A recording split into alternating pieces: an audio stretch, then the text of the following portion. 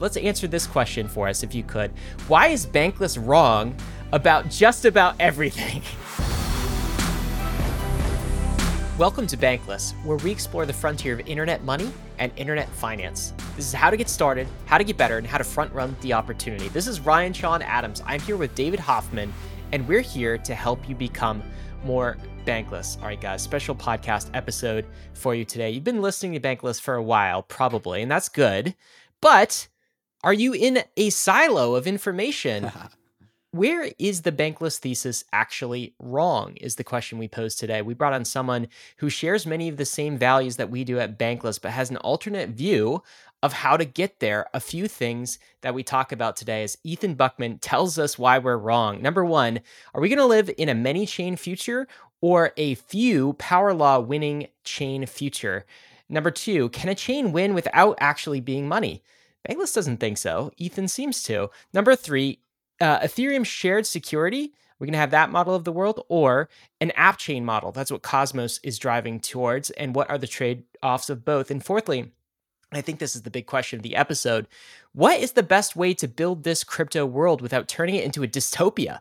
Either an anarchy dystopia or an empire dystopia. That was the setting for the conversation. David, what were some of your thoughts as listeners go into this episode? Yeah, Ethan does the same thing that we do, where we look towards history and extrapolate models and lessons from history into the future for crypto networks. So it's interesting when we're both watching the same story, we're both looking at the same data, but we interpret this data differently as it relates to the future of crypto networks. So Ethan sees a world of city-states and says like, oh, the future of crypto will be a bunch of app chains, city-state-like app chains. And Ryan, you and I, we see a world of nation-states and empires that have come to dominate the globe. And we think that means that the future of crypto will be dominated by a few chains that can create just a network of networks, because that's what an empire is. It's a network of networks. Empire is kind of like the wrong word. It's got a negative connotation. We talk about that in the show. But basically, listeners in their head should be thinking about just what is the long-term equilibrium of the topology of networks. Is this going to be a concentric circle model where network effects begets network effects, capital begets capital, liquidity begets liquidity, and all of these find a center gravitational pull to a center point? Or will there be pockets of value all over this topology, some big, some small, but no one real center point? That is kind of the meta question being asked here. And so Ethan, like I said, just does a fantastic job of also looking the history, looking towards previous governance structures, previous pockets of value in the world, and tries to extrapolate these things out into the future. Really good episode, Ryan. Yeah, I think the reason this is relevant for everyone is because you got to kind of place your bets, right? Yep. Place your bets as a builder, place your bets as an investor, place your bets as someone on the Bankless journey as to which of these visions is more true. And probably the truth is it's going to be somewhat in the middle. There's elements of truth to both of these ideas. But I do think one will win out over the other in time. So we get into all of this. We're going to get right into the conversation with Ethan Buchman. But first, I want to tell you about these awesome tools for going Bankless. Hey, Bankless Nation, we are super excited to host this conversation with Ethan Buchman. He is a fantastic human being. He's also an internet biophysicist, which is kind of cool, a monetary localist, that's from his Twitter profile, and the co-founder of the Cosmos ecosystem, as well as the president of the Interchain Foundation. Ethan, thanks for joining us. We're going to talk about city-states versus empires today, and I think this is going to be fun. It's great to have you on, man. Thanks so much for having me. Yeah, it's good to be here. So I want to set the context for listeners here. I think the goal of this conversation is not necessarily to have you change our minds or for us to change your mind, right? That would be overambitious. We're not going to accomplish anything like that in the podcast. I think the goal is really understanding. Mm-hmm. So we want to thoroughly understand your perspective, how you see this whole blockchain thing shaking out, because I know many of our core values, the reasons that we're in crypto, are the same, but you have a different vision for the future than probably Bankless does. And let me just go, I hope this goes without saying, we, Bankless, have a tremendous amount of respect for everything that you guys have built in the Cosmos ecosystem. We think it's net accretive. It's added a lot of value to crypto, and we're aligned on so many of the values that we both share. But with that said, let's dive right into the question at hand. So this is kind of the title of this episode, but I think it's probably something that you believe. Maybe it's a bit tongue in cheek, but let's answer this question for us if you could. Why is Bankless wrong about just about everything, Ethan? All right. Well. Thanks for that. I mean, let me say, I think we do probably have a lot in common. Obviously, we're coming from similar places, and I think the starting from the title of the show, Bankless, like we obviously agree. There's a lot fundamentally wrong with the banking system, and that's why so many of us are here, and I think you guys do a great job of like exploring the space. And there's a lot of good good technical and philosophical content on the show. So I'm happy to be here and to be able to add to that. I think at the end of the, what it really comes down to, and claiming you guys are basically wrong about everything, that's just Twitter diplomacy. So here we have some podcast diplomacy, which allows us to be a little bit more nuanced. Yeah, we're trying to hype the views here, Ethan. Let's be real. So I think it's really a matter of emphasis, and I've seen on the show and in some writings a lot of focus on things like going bankless, things like monetary premium, things like this empire model, and what's another one, DeFi, right? And what I prefer is to emphasize something a little bit different for each of those things, right? So rather than bankless, I would rather think about being co-op full. Rather than monetary premium, I would rather think about monetary clearing. Rather than empires, I prefer to think about city-states. And rather than decentralized finance, I prefer to think about regenerative and or collaborative finance, right? So it's a little bit of a shift in emphasis. It's not so much that you're wrong about everything per se. It's just that maybe you're incomplete, or maybe we're not going far enough. And so we can unpack all those things and talk about what they mean, and yeah. And Ethan, just to set the stage and put an image into our listeners' heads, I think a great way to frame this context or conversation is to how we differ on what the whole like network topology of crypto networks looks like. I think the Bankless thesis is that there's some sort of center. There's some sort of like epicenter. There's some sort of gravitational center to the industry. And that's kind of summarized in the concept that liquidity begets liquidity, capital begets capital, network effects begets network effects. And at some point, there's this concentric circles that all come to a convergence point. And that is a little bit illustration of like the empire model, where one center blockchain with a many layer twos kind of feels like all roads lead to Rome, right? All layer twos lead back to the layer one. And that's kind of our model for the topology of network effects, this concentric circles with a focal point. And so do you like this like topology illustration? And if you had to illustrate what the topology of networks looks like at maturity, how would it look in your brain? Yeah, I think it's definitely multi-scalar, and I think there are hierarchies, necessary hierarchies within it. I don't know that there's one thing at the root. I think there will probably be a few at least. And I'm happy for, Ethereum to be up there. I certainly think I'm long Bitcoin and Ether, Atom, of course, but so I think there's room for a few things at the root, and that they do serve different purposes, and there certainly could be more. But what's most important to me is, when we use this analogy of empires, like there are critical issues in the world with sort of how we've structured society, and using a model of domination and oppression as like the way we want to structure how we're building next to address these critical issues doesn't seem like the best approach. And maybe there are aspects to it that are, you talk about capital begets capital, liquidity begets liquidity. There's certainly truth to this, but I question whether it's right, or whether it's always good, or what generates that. And the challenge for me with the kind of empire model is one of representation of stakeholders and of information in the structure of the empire, in the state machine of the empire, we could say, right? And the sort of broader you go and the bigger you go, the less able you are to represent the actual needs and interests and values of human beings on the ground, and of nature in some sense. And so, the Cosmos thesis has really been that it's really, this technology we've built is really important. It's really important to have these big, bad public blockchains that are, dedicated to the pursuit of like a small set of ideals, like, Bitcoin and Ether, let's say, or Ethereum. But it's also extremely important to move this thing forward, that we develop software and technology that makes it easy for every community to have their own a computer, essentially, right? So I think about this as like the community computer revolution. And when I hear, about empires and blockchains that are supposed to be empires, it's like talking about mainframes, right? It sounds like some IBM exec in the 40s that's like, nobody needs a personal computer.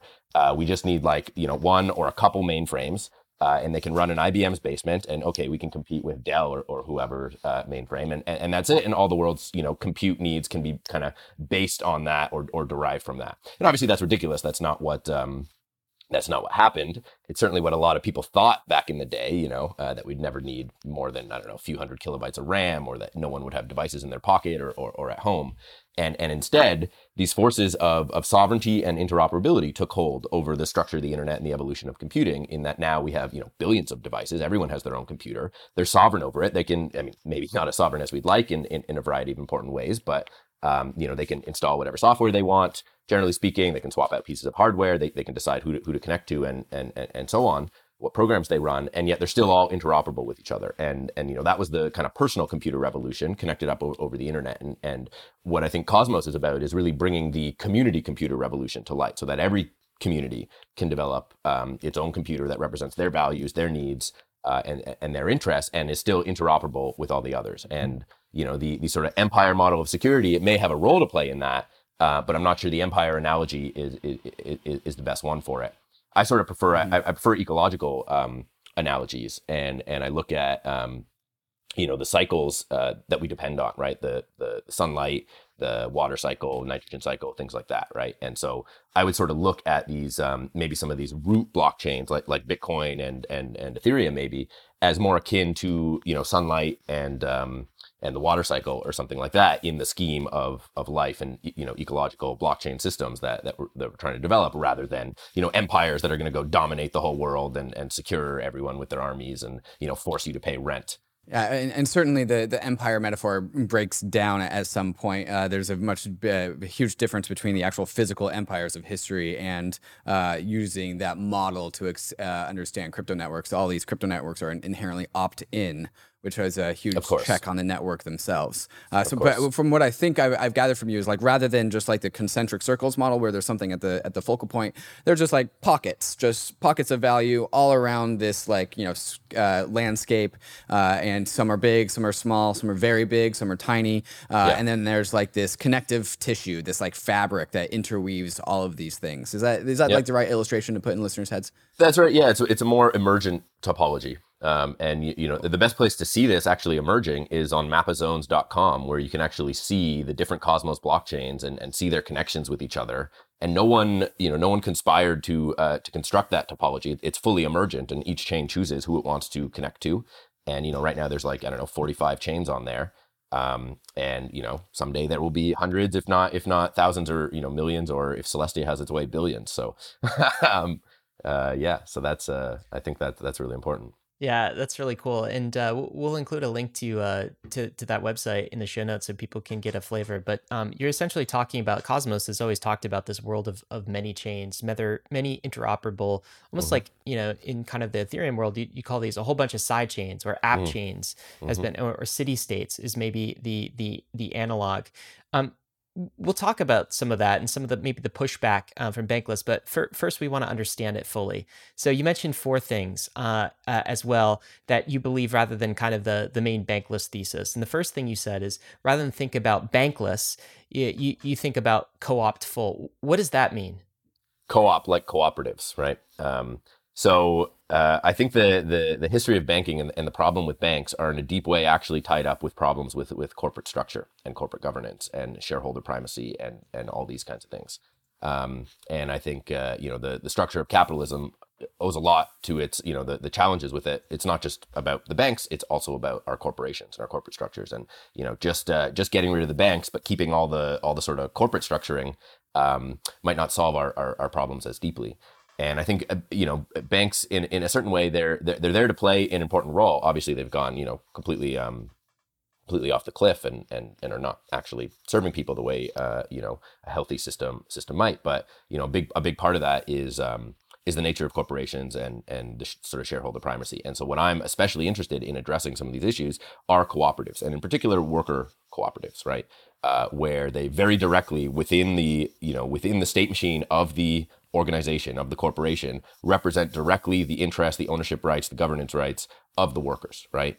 And if we just go bankless and we don't actually fix corporate structures and roll out cooperatives, then I think I think we won't actually achieve our aims, and we'll have all kinds of various perversions. And so for instance, our company, I think you might have missed this in the intro. I'm also the CEO of Informal Systems, which is structured as a workers cooperative, right? So every member of the company, every employee is a one person, one vote owner, member. And we're sort of starting to explore this with DAOs and stuff in the crypto ecosystem, but there's still very much, token voting going on there. And I expect we'll talk about token voting a little bit later in sort of critiques of, Cosmos proof of stake, which is, totally valid. But so I think there's an emphasis, distinction there on not just going bankless, but also going co-op full.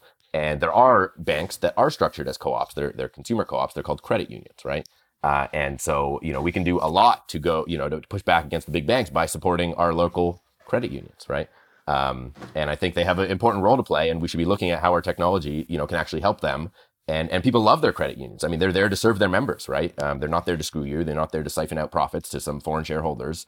They are really there for membership. And that's the kind of way we should be thinking about things, not just in this self-sovereign, opt out, screw the banks, have a Swiss bank account in your pocket kind of thing, but more like, okay, how do we reconstitute something in a, more positive looking, so rather than bankless, co-op full.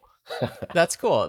So we're seeing a distinction in emphasis, because Bankless would certainly agree with the vision of more co-ops. But our emphasis, you're right, Ethan, is on not needing governance system, not needing banks at all. Whereas maybe your emphasis is let's turn the existing banking services into co-ops where individuals in a community might own it.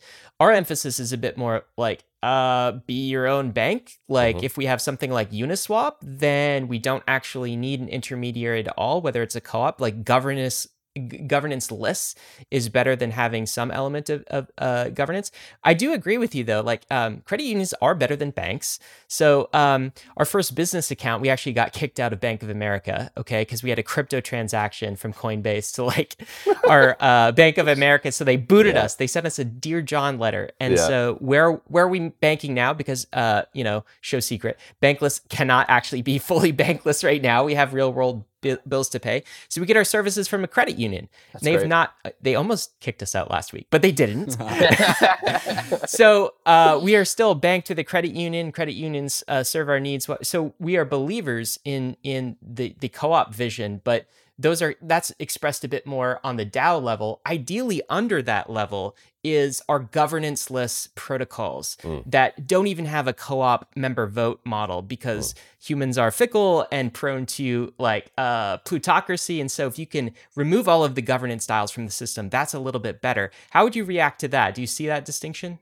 Yeah, I mean, I see it. Obviously, there is value in governance minimization at certain layers, but not at every layer. And I think humans are inherently political animals, and it's important to give voice to that, right? And it's not just about exit; it's also about voice and obviously about loyalty. And we need our systems to actually be able to represent that kind of function and coordination ability. Governance is a coordination protocol, and yes, there are ways it gets corrupted, and that's why it's important that it remains local and accessible. But to say that it has no role, I think is missing something very important. And a lot of my philosophy, I mean, I don't like to get put into boxes, so I won't sign up for anyone else's label. I invent my own labels. One I really like is sustainability existentialism, which is sort of derived from my background in biophysics and studying the theory of organisms and theoretical ecology and what makes a sustainable system, right? That's what I'm here for. Like, how do we structure society to actually be sustainable, right? And my understanding of what that takes is effective multi-scale representation of the environment, of the things that drive you within the system, right? And so if you don't make way for some form of politics and governance, you are going to insufficiently represent the stakeholders, represent the system, and that will lead to some kind of issue down the road, some kind of unsustainability. But I think it's a multi-scalar issue, and so at different scales, you need different protocols, right? And at some scales, generally at larger scales, you do want some level of governance minimization. I mean, no one has control over the sun, right? That's probably a good thing.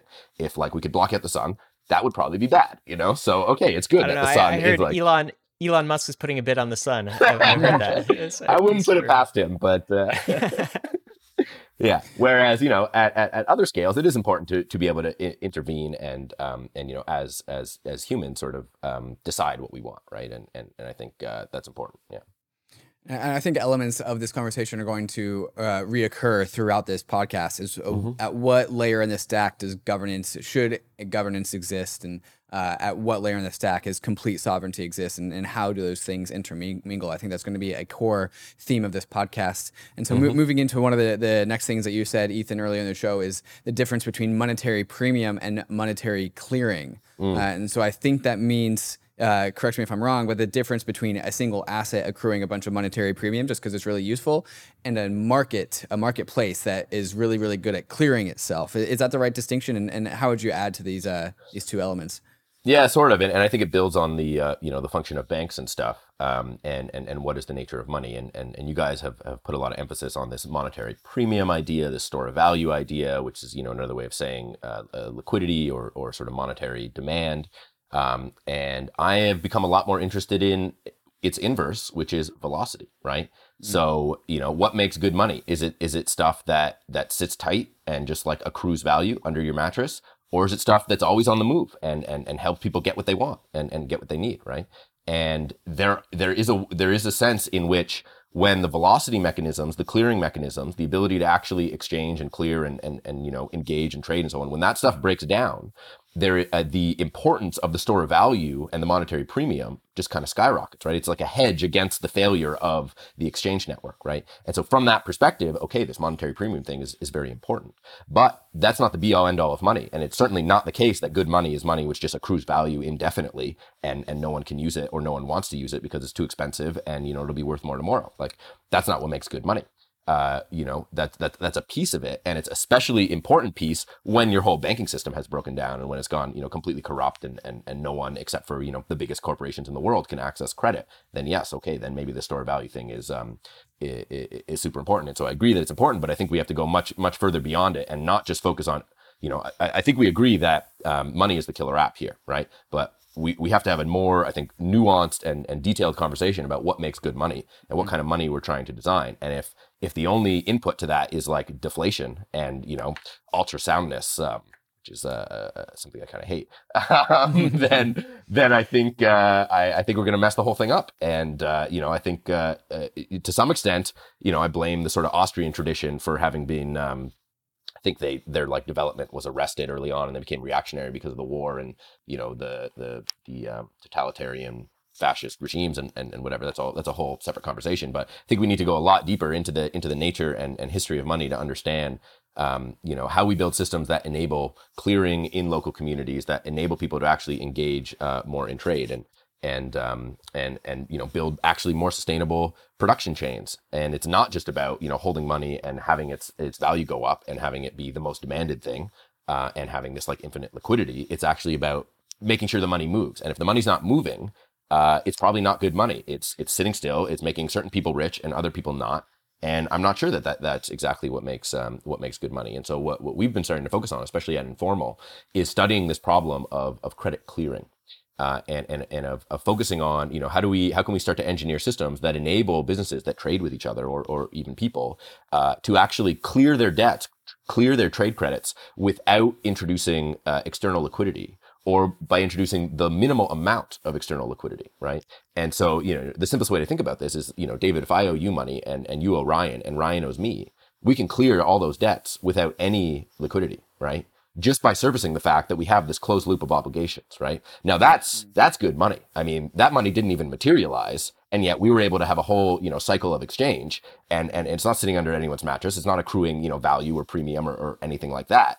It's just the actual network of obligations, and I think that's actually the root of money is this sort of like mutualism in a sense, and altruism and gift economies and all this sort of stuff. But trying to bring that back into the modern world, I think is really important because we've lost it. And so much of our economics has been structured to be kind of linear, right? And something comes in and goes out, and it usually ends in some rich person's pocket, and then it stays there. And you look at measures of monetary velocity, and they're collapsing, and money doesn't move through the economy, and people can't get access to it, right? And so focusing on this monetary premium aspect kind of devalues this actually super important thing, which is that we make sure that money circulates, that people can clear their obligations, that they can enter into trade obligations without feeling like they have to go into debt to a bank and pay high interest rates just to be able to participate in the economy, right?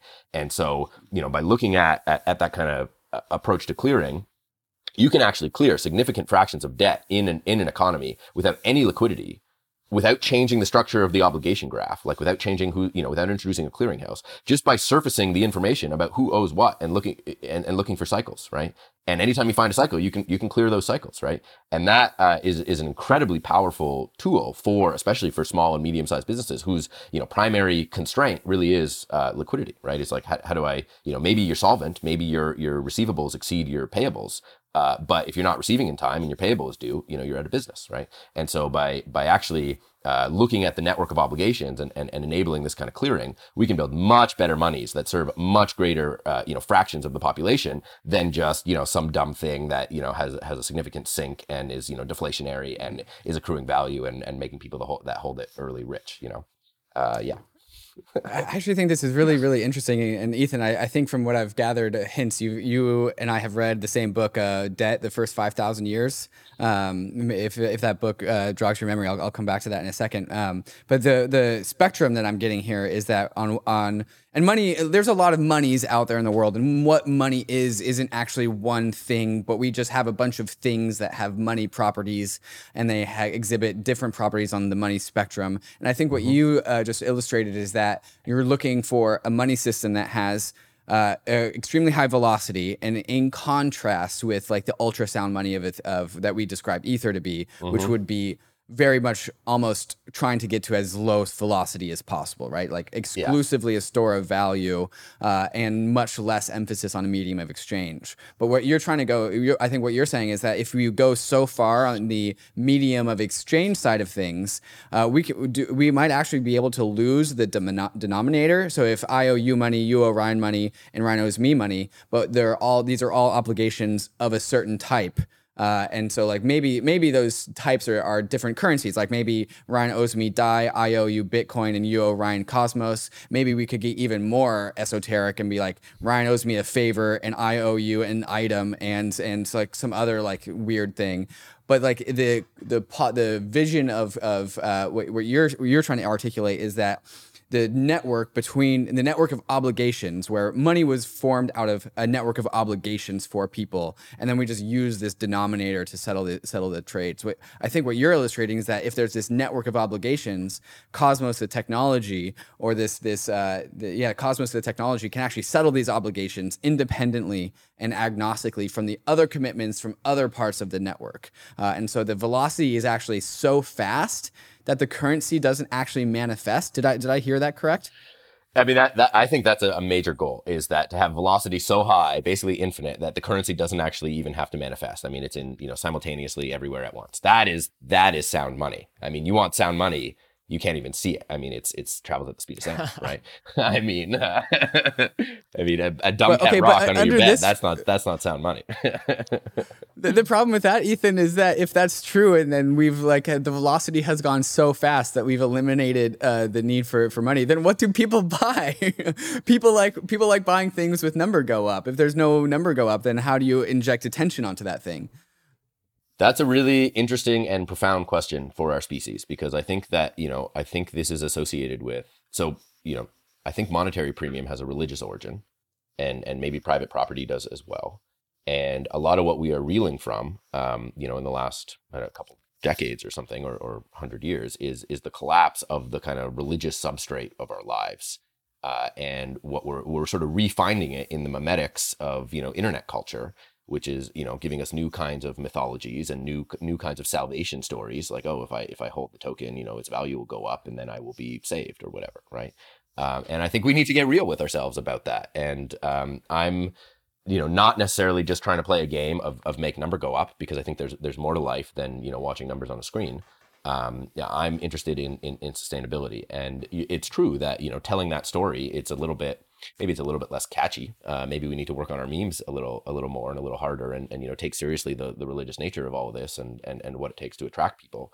But I think we do need to question the games we're playing and what we're in it for. And if we're just in it for number go up, then that's what the banks were in it for. So what makes us better than bankers? There's a lot of comments here, which is interesting. I do think that like humans, I've come to accept that humans are religious creatures in general, and talk about biology, like we're probably hardwired towards this. So it's going to be hard to collectively make a change here. And also, like, somewhat when we get into the kind of the more the pushback section, we can talk a little bit about like the world that you are envisioning sounds amazing. Like, I would sign up for that world. That would be fantastic. Like, please, yes, let's do monetary clearing instead of monetary premium. Yeah. But some level, some of the times I've been wrong in crypto have been times where I was a bit too idealistic, and I was like searching for this kind of like this perfection, hoping that humans wouldn't be greedy about things and not accepting the world as it is. And so maybe we'll get into that conversation as we go through in some of our questions about your thesis, Ethan. But let's get to the next one first, which is this idea of empires versus city-states.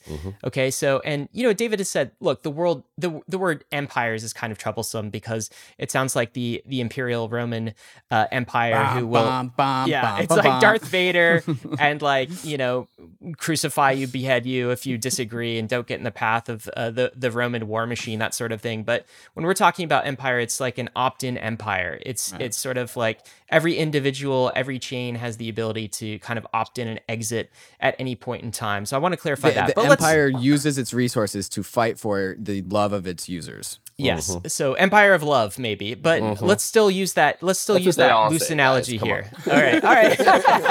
Is that what Vader said? I mean, that's what the American imperialists have always said. We're protecting freedom and whatever. Well, let's talk about that. Bombing you. let's still use this. Let's still use this analogy, though. Maybe the empire thinks it's an empire of love, but you use the city-state analogy and tell us about the distinction from the Bankless thesis. Yeah, I mean, again, for me, it's a question of sovereignty. It's a question of representing stakeholders in the state machine, right? And I think the empire model is important at a certain, the empire model is important at a certain layer, maybe high up the stack, to have a sort of low resolution representation of the world. But to actually cater to the needs of humans and our ecosystems, we need much higher resolution machines, state machines that better represent stakeholder interests, right? And the city-state is kind of a form of doing that. That's a much more local, smaller scale, polity that represents the people that are part of the city, rather than trying to be, an oppressive, dominating empire that's sort of conquering and expanding and trying to cover the whole globe, right? And usually what happens with those empires is at some point they get too big for themselves, and they break down because they stew political unrest because they are found to insufficiently represent the interests of their citizenry, right? And so people rebel, and what do? Well, instead of, they form nation states. They say, to hell with your empires. We want a state that represents our culture, our language, our interests. We still want to, cooperate with everyone, but we don't want to do it on these sort of imperial terms, right? And so you get this progression from empires to the nation states, and I think we're seeing the same kind of problem, the same kind of challenge face the nations, and it's an information theoretic problem, right? It's a problem of bandwidth. I mean, how much bandwidth does the state machine of the nation have to represent the interests of its citizens, right? And it's not much. I mean, the nation states are these massive entities. They're so big that by the time they sort of accumulate and process information, like it's stale, right? And we all know this kind of motivation for decentralized information and markets or whatever. And this isn't like a market fundamentalist kind of view that I'm espousing here. It's more information theoretic and sort of localist kind of perspective that arguably now that we have most people living in cities, right? And so this is from a geopolitical standpoint, the cities don't actually have any constitutional representation in most of their nation states. They're like, they're effectively corporations like owned by their province or something. I don't know the specifics, but it's something like that, right? And that is a big problem for the people that live within cities that basically don't have sufficient representation in the structures of government, right? And so I actually see a big part of the sort of next stage of political evolution to be greater sovereignty and representation for cities, right? And I think something similar is kind of happening in the blockchain space, where these big, big bad public blockchains that are trying to be empires, they're too big and their citizenry is too diverse for them to adequately represent their interests, depending on what they're trying to do. And we've seen this play out already in the sense that, some of these chains have forked themselves. I mean, Bitcoin forked because its citizenry was too diverse to be served by a single platform, and some people wanted cash or whatever, and others wanted this more secure, censorship resistant layer, right? And Ethereum forked because of the DAO. Maybe it'll fork again, with the merge. I don't know. But in any case, I don't think having a singular world computer is sufficient to represent everyone's interests, right? And I mean, there are lots of people that probably just don't want to use the EVM. I mean, why should we be stuck with this one sort of virtual machine that was conjured up kind of out of nowhere, and now we're stuck with it because it's like trying to be an empire, right? And again, I'm bullish ETH. I'm long on the Ethereum project. I think it's an incredible project, but I think some of the philosophy around the world computer and it being an empire and sort of the dominant thing, I think it's inhibiting a lot of important innovation and representation for people that we actually need to achieve the sort of larger crypto blockchain vision of decentralized, more sovereign communities. One thing I'd say about the empire model is, like you could call some protocol standard that's governanceless, like TCP/IP, to be an communication empire for the internet. And really, it's sort of like a governanceless standard that everyone opts into and everyone just agrees. But there are clearly network effects at play. But maybe my question is more like, but you don't have to pay for that. Yes, true. In the real world, we don't see a setup of, like, we see kind of like, if you've read anything by Ray Dalio and charts through history, right? And often on Bankless we like to compare chains to kind of like nation states and that sort of thing, because there's useful analogs. But it's fun. Yeah. Everything you were saying about empires is true, because we see the rise and fall of empires like throughout history, and they reach a peak, and then they do something with their monetary system, or they don't represent their citizenry effectively, and there's a revolt, there's a revolution, and then some other empire takes charge. We've not really seen a world, at least in the modern world in the last 1,000 years or so, of many different city-states and peak decentralization. We've always seen this like network effect reigning empire, let's say, in history. And I'm wondering, like, and so the Bankless, I guess, thesis is just like, hey, this will continue. This is a society organizational construct. And what are we doing? We're actually paying for securities with these chains in the same way empires have to pay for military and defense and, implement like tax codes and all of these things. And that's what chains are actually doing. And so we haven't seen a world full of many decentralized city-states in the real world. My question to you, Ethan, is what do you think is different in the world of blockchains and like the digital world? Yeah, so there's a few things there. So first, I'm not sure actually if that's true. And I'm, trying to study a little bit more sort of medieval history to understand, how things went basically before the rise of the Dutch empires, or the Spanish even. But there were, it certainly does see, you see these amazing maps of like the Holy Roman Empire, and it sounds like, okay, there's an empire there, right? But if you actually look at like the political constitution of the thing, it's incredibly decentralized and diverse. And not to say that, feudalism is like a good model for what we should be working towards. I mean, we're, just trying to understand the history, but I think there is probably a lot, especially in medieval ages, if not older, about political structures that are going to be informative today. And one way I think about this, I know, this is still kind of new to me, and I'm reading a lot, and a lot is sort of, changing in my understanding of the world, especially the more I read about history and the more, some things I took for granted are sort of overturned about money and politics and all these kinds of things. So maybe we'll find out I'm wrong about everything, and at least then we'll know. But sorry, I lost my train of thought with that caveat. What was I saying? Medieval polities. Yeah. Oh, this Holy Roman Empire thing. Right. So, in my understanding of this thing, this was like a, something that operated above the politics, that was sort of on the ground. And on the ground, there was a lot of kind of decentralization between different, minor kingdoms or whatever. And there was this like unifying ethos that bound everyone. And that was the church, essentially. Right. And with the Peace of West, this is sort of my rough understanding of kind of the history. With the Peace of Westphalia in 1648, the church's power kind of collapsed and was replaced by this like balance of power ruled over by a hegemon, right? Which was initially the Dutch, and then the British, and then America, right? And there was nothing above, that was the hegemon, that sort of imperial, ruler was the thing that kind of bound the whole world system together, right?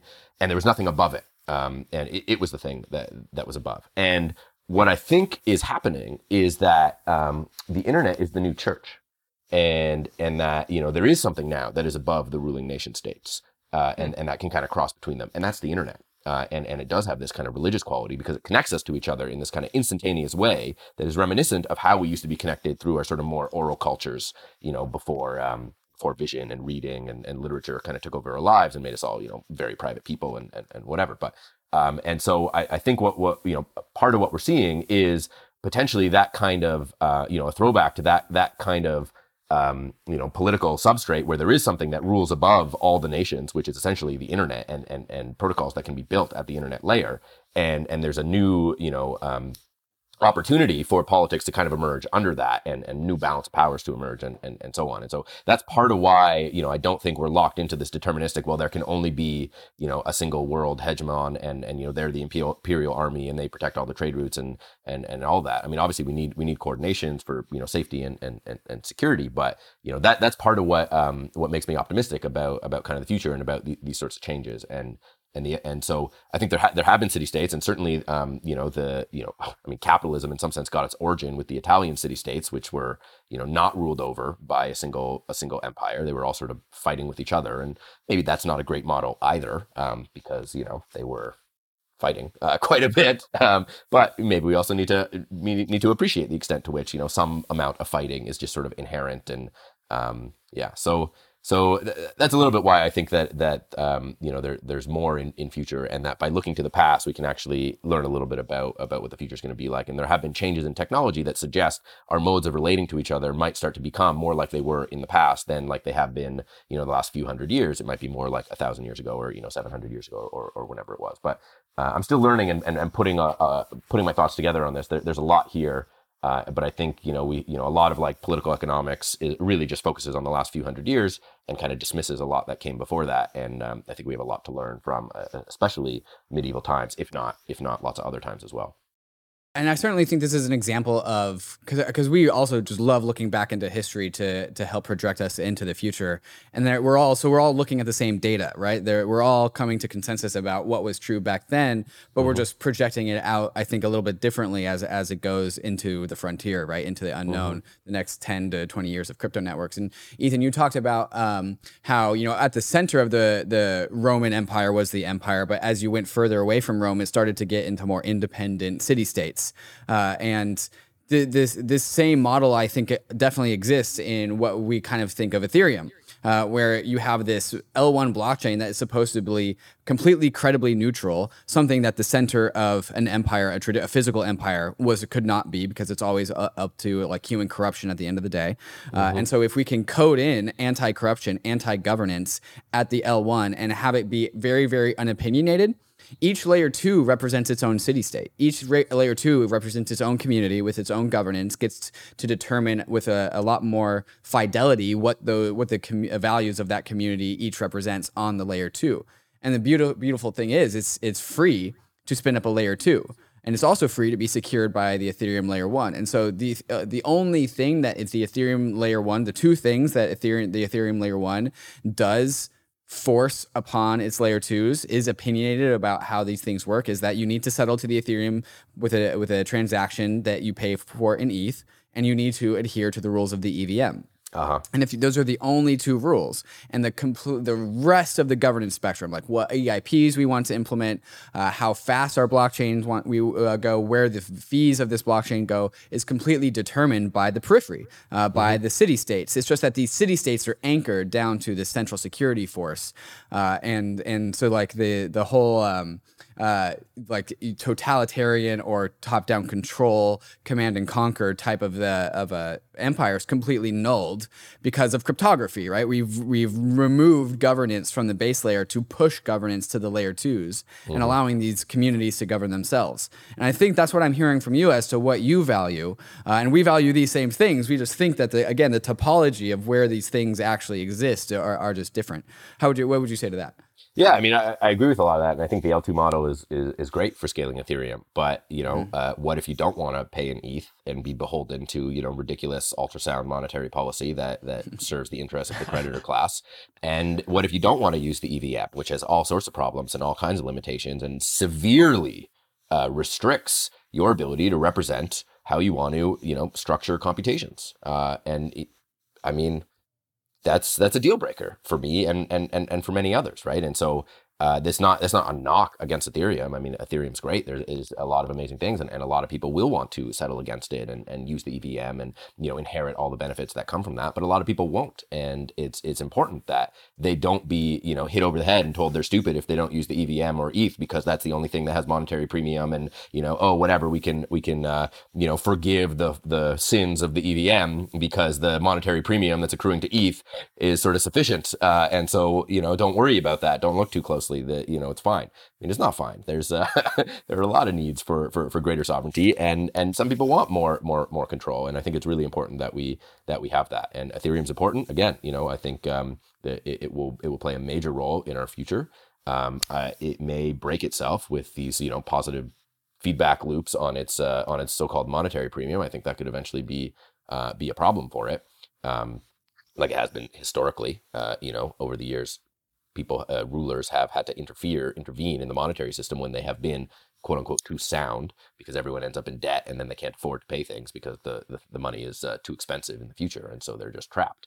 And so all your L2s may end up in some form of debt servitude to Ethereum or something, which probably wouldn't be good. But that's the sovereignty thing, right? So I think there are elements of sovereignty to L2s, but it's not the sort of full-fledged sovereignty that I think is important. And what we've really focused on in Cosmos is modular pieces. I mean, I think we were pretty much the inventors of this kind of modular thesis, and it's been taken a lot further and improved upon significantly. But what we have built over the years are modular pieces that work at a certain layer of the stack that people can take and do what they want with, and sort of maximize the opportunities for people to use these tools to express themselves, to build their own community computers, right? And that was the ethos behind Tendermint. It was like, let's build robust Byzantine fault tolerance that's simple, easy to understand, and on top of which people can build arbitrary applications, right? And then we build the Cosmos SDK, and we say, okay, people want to build public proof of stake cryptocurrencies. Well, let's make it easy for them to do that with all these modules and stuff, and in the Cosmos SDK, right? And then, okay, now we have all these sovereign blockchains. There's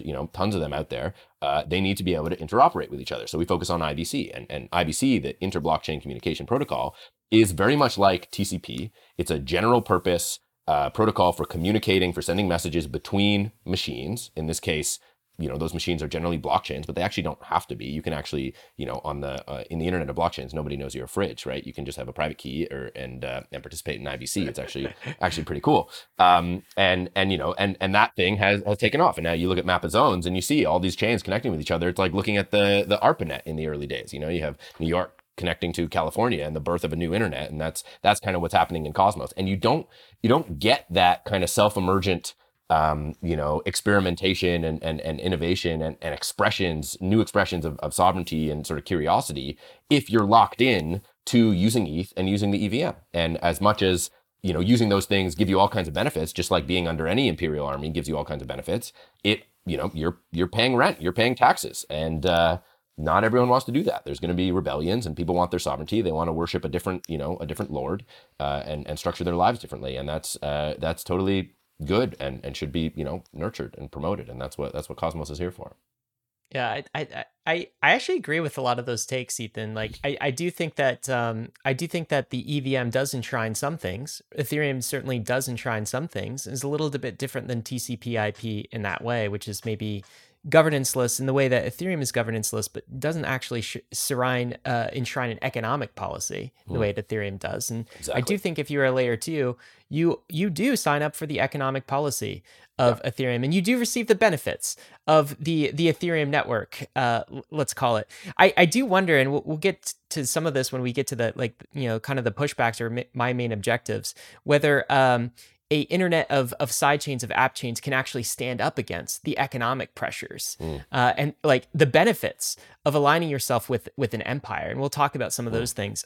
One thing I just want to say before I get to your last point on DeFi versus refi, though, everything you've said about like monetary premium against being sort of Austrian, I'm just thinking, Ethan, you must piss off a lot of Bitcoin maximalists too.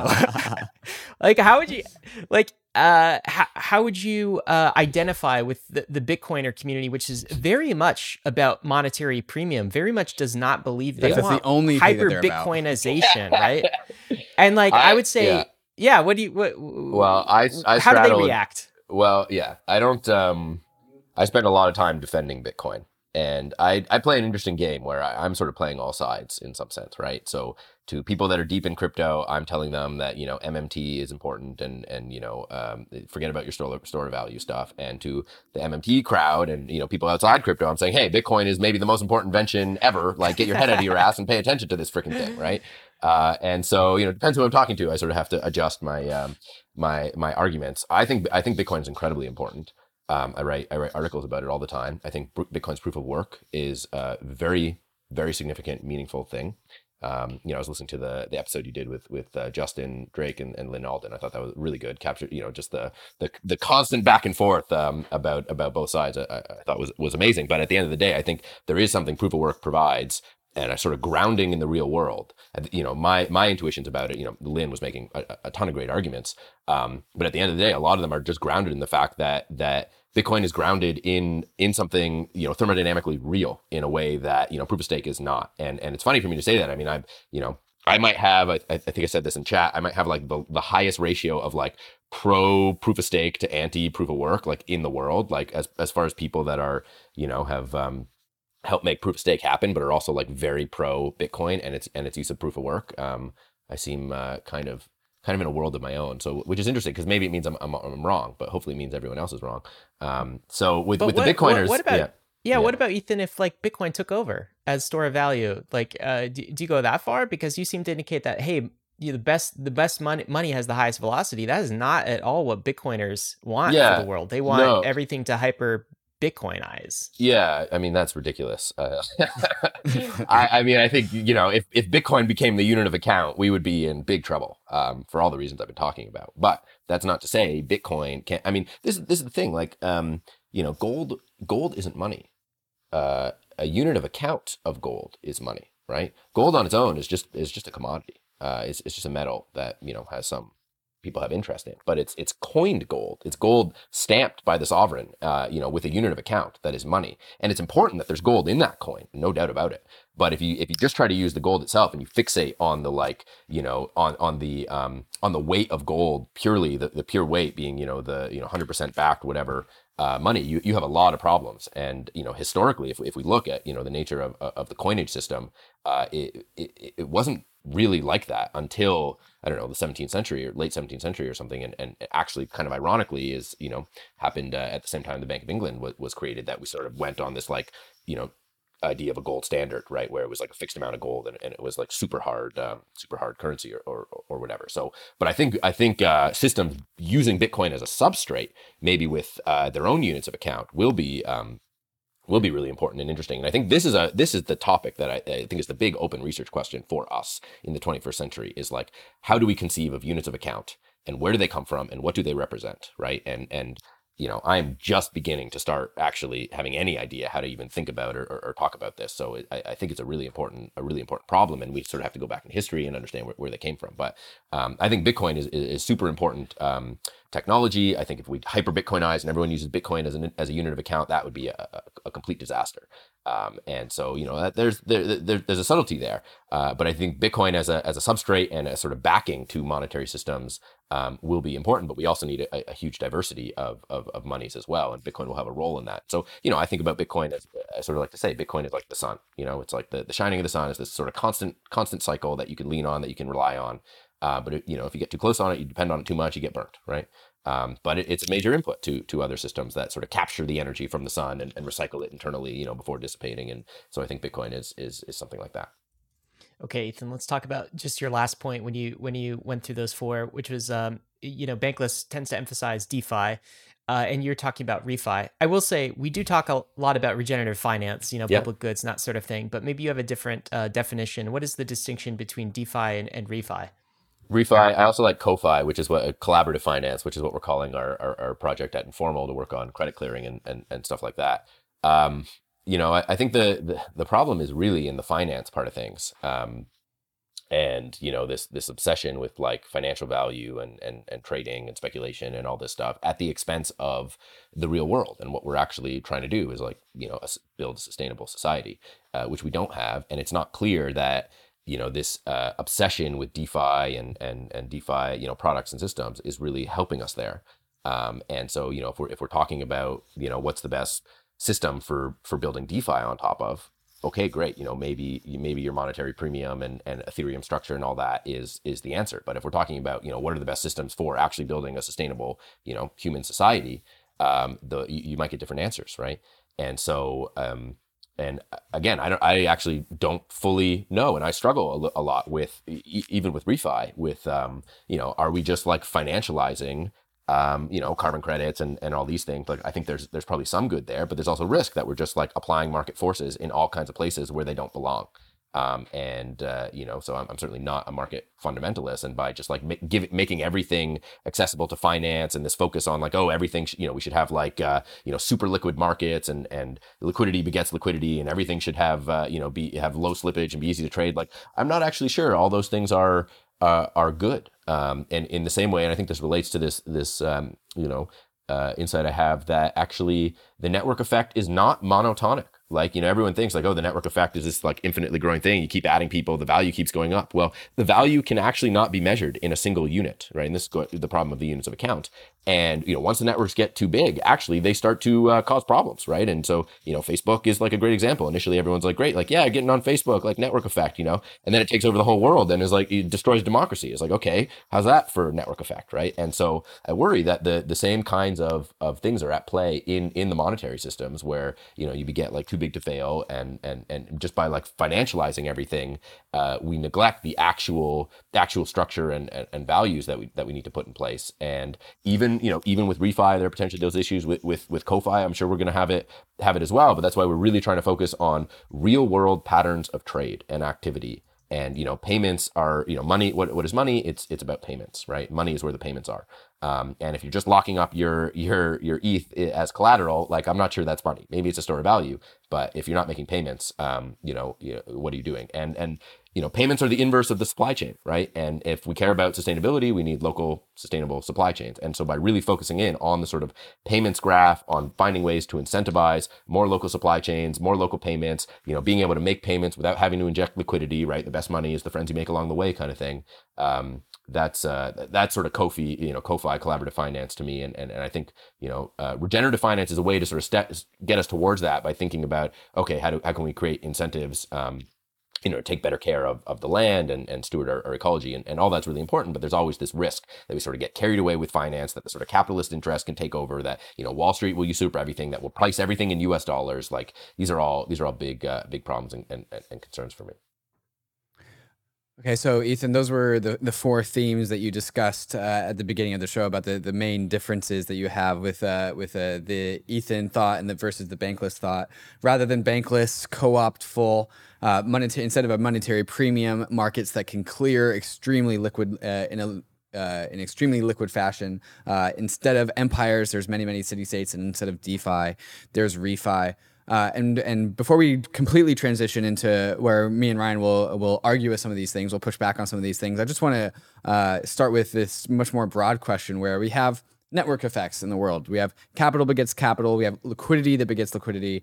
Network effects begets network effects. And I think a lot of the themes that I've heard you say is that, my first pushback would be like, there's a lot between the is-ought gap of what you are saying. There is a lot of things that you think should exist, yet they don't exist. And I think that there's a gap there that I think is going to be difficult to transcend. And we've talked about, well, the old models for empires, the physical empires of the world, they come and go, right? Well, look at the network effects of Facebook. It's gotten so big that it's bad for the world. Like, oh, the new empire is America, and it's completely misaligned with its users. And so we're seeing all these same patterns. And I think the difference between our ideology about the world, our thesis about the future world of crypto networks and yours is that you're saying, look at all these similar structures that have come and gone because they haven't worked.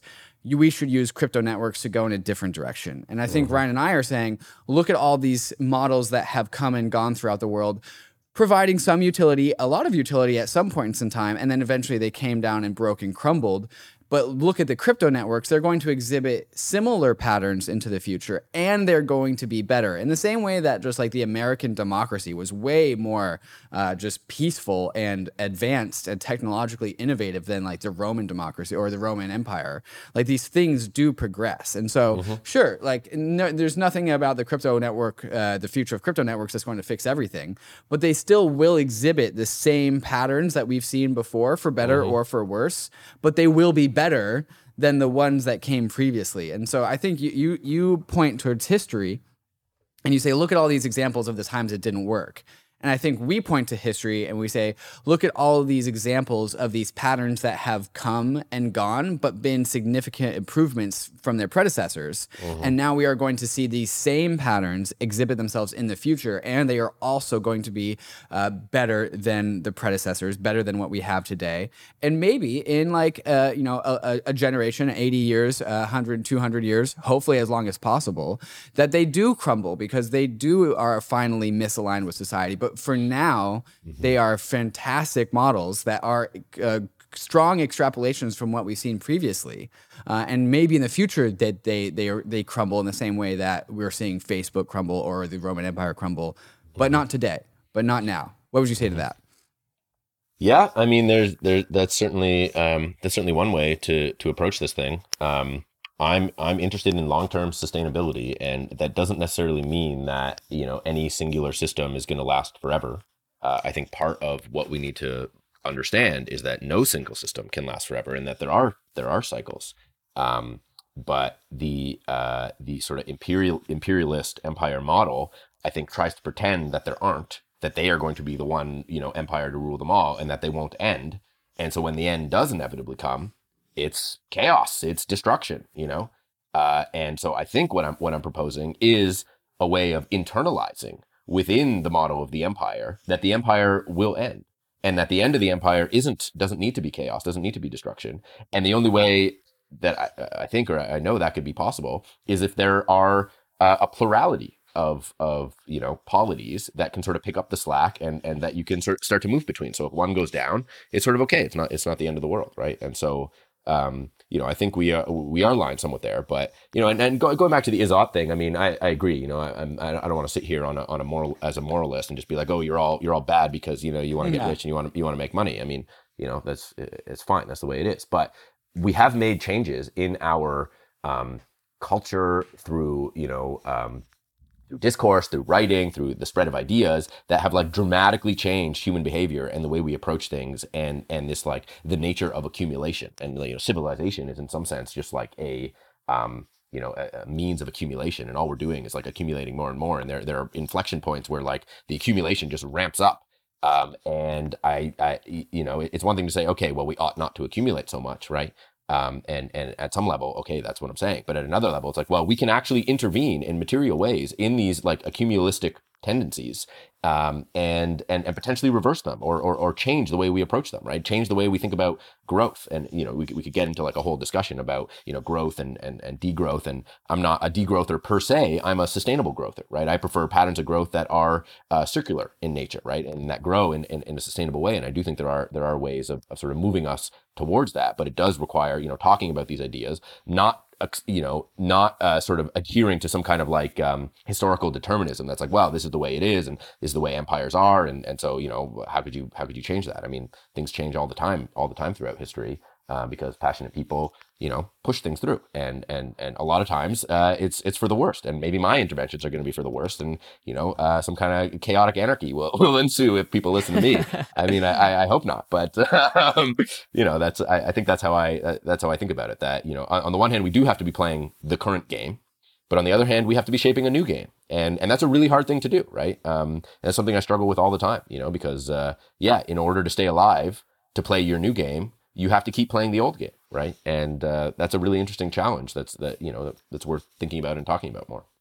Well, you do sort of wonder if Ethan's view of the world leads to some sort of like the dystopian like element would be warring feudal city states that can't get along, and the Bankless version of things is like this super evil empire that's just like everyone hates, but they're forced to everyone to comply behave. with. You must behave. Yeah. And so there are dark versions of everything. And so like what we would say, Ethan, is we super respect the fight on the social layer to actually try to create the ought world. And I think that is very much what Bankless also wants. So we're in full alignment there. And I have to ask the question as we get into kind of like the money portion, and our main pushback on one of your thesis points is back to what David was saying. How do you fight the network effect of this thing? The network effect of money. For example, if Bitcoin had, a lot of people, talk about, hey, the best monetary system is actually inflationary, right? Because, you're distributing some, it's not all going to existing holders, that sort of thing. But if Bitcoin had like, say, what Cosmos has, which is, I don't know, 7-8% inflation, something like this, correct me if I'm wrong, right? Some inflation per year, then it would lose to a monetary system that had no inflation or minimal inflation. Why? By virtue of the fact that people want to store their money in the thing that is most deflationary, right? And has most certainty of that deflation in the future. And so you're up against these network effects with the ought vision of things. And so one of the Bankless thesis has been, as a result of how we're perceiving how the world is a blockchain has to be money in order to win. And what we mean is a blockchain has to, in order to accrue the most secure chain status, it has to have the highest degree of monetary premium. And you see this very much with what Bitcoin is trying to achieve. It has achieved its security through proof of work by having moneyness. People want to store Bitcoin as valuable, and increases the overall security of the Bitcoin network. And that is where all chains ultimately derive their security, is from the value of its asset. And when you have a chain that has this magic monetary premium energy, you probably heard this in our Ultrasound Money podcast, you get security budget for free. And so our view of the world is all of these chains ultimately, if you're fighting to be a settlement layer, if you're playing the empire game, which we say all chains kind of are playing the empire game, because if you're steady state against an empire, you're probably going to lose, then that means all chains are playing the monetary premium game. What would you say to that? Do you think that is off basis? And if so, how does a app chain ecosystem fight against a chain that is playing the monetary premium game very well? There's a lot to unpack there. One thing that jumps out is it's actually, I don't think it's true that the city-states struggle against the empires. At least, the Italian city-states had as much revenue and wealth flowing through them as some of the largest empires at the time, and went on to actually be critical to some of those empires growing. And I don't think everyone is and going back to my understanding about money and the sort of monetary premium and store of value, that is important when the clearing system breaks down, right? So when money doesn't move well, then everyone wants to hoard it, right? And then it's important that you actually stock up on liquidity on something that everyone will accept, because the clearing network is broken, the trade network is broken. You can't actually get what you need through what you produce, right? And that's what money is supposed to be for. It's supposed to be enabling, some level of specialization to still allow everyone to get what they need, I think. And so if we focus on, this monetary premium thing and the store of value thing, that's important in a world where the clearing system is completely broken down and the banks are broken and no one can get access to the stuff. But if we only focus on that, I think we miss the actual important thing, which is like making payments at the end of the day. And if your system is hostile to making payments because the cost is massive, because you're using a deflationary currency and the price is always going up and so on, well, at some point, every positive feedback loop, runs into a wall. And so, I think we actually need to take that aspect of money, the payments aspect, and the clearing aspect a little bit more seriously. And I think there's a role and an important, element that this sort of store value monetary premium thing plays. But I don't think it's the be all end all, and I don't think it's the only thing that all these blockchains are competing to provide. The blockchains are competing to, they're community computers. They're competing to represent the interests of their communities, right? And that's not necessarily a zero sum game, because there's so many different communities, so many different interests, and people who want different things. And it's not necessarily all of them wanting to be the global reserve currency. I don't know that global reserve currency is a good idea, or that it's a stable thing, or should last. So, from that perspective, no, I don't agree that that's the game we're all playing. And, I do think it's important that some chains play that game, but not all of them. And I don't think it's true that, I think there was a line in David's Empire post, like, if you're not playing for the number one spot, you're not playing. That's not true. A lot of teams are playing, and their play is very important, and they're not playing for the number one spot. And still that's okay. Because it's not just about monetary premium. It's about much more than that. Yeah, and I really think that there's actually, these aren't mutually exclusive visions. And Right. I think the future of this world is actually, how do we include these? How do we integrate these two visions? Because I think they're very, very integratable. Something you said, Ethan, was that the Italian city-states had more money flowing through them than the empire itself, and that actually helped the empire grow just because of the power of the city-state. Well, when you say that, to me, that means that these things are actually integrated. And if the value of the city-state helps the value of the empire, in my mind, there is a relationship between the empire and the city-state, where the city-state is a part of the empire. No. We'll go into that. I'll illustrate that. And like what I'm thinking is, you have this like topology of many networks, and we have this vision of a many roll up ecosystem on Ethereum that settles down to the empire, right? And the value in each one is given its sovereignty, and this market clearing effort can be the bridges around all the layer twos, especially ZK rollups, because of how atomic transactions can be across 1, 2, 5, 10 rollups all at once. And so we have this mesh network of a clearinghouse, but it's fundamentally secured by the incentive that Ryan was talking about earlier, with the money, the monetary effects, the monetary aggregation, liquidity begets liquidity at the base layer. That's how I think these things just completely integrate with each other.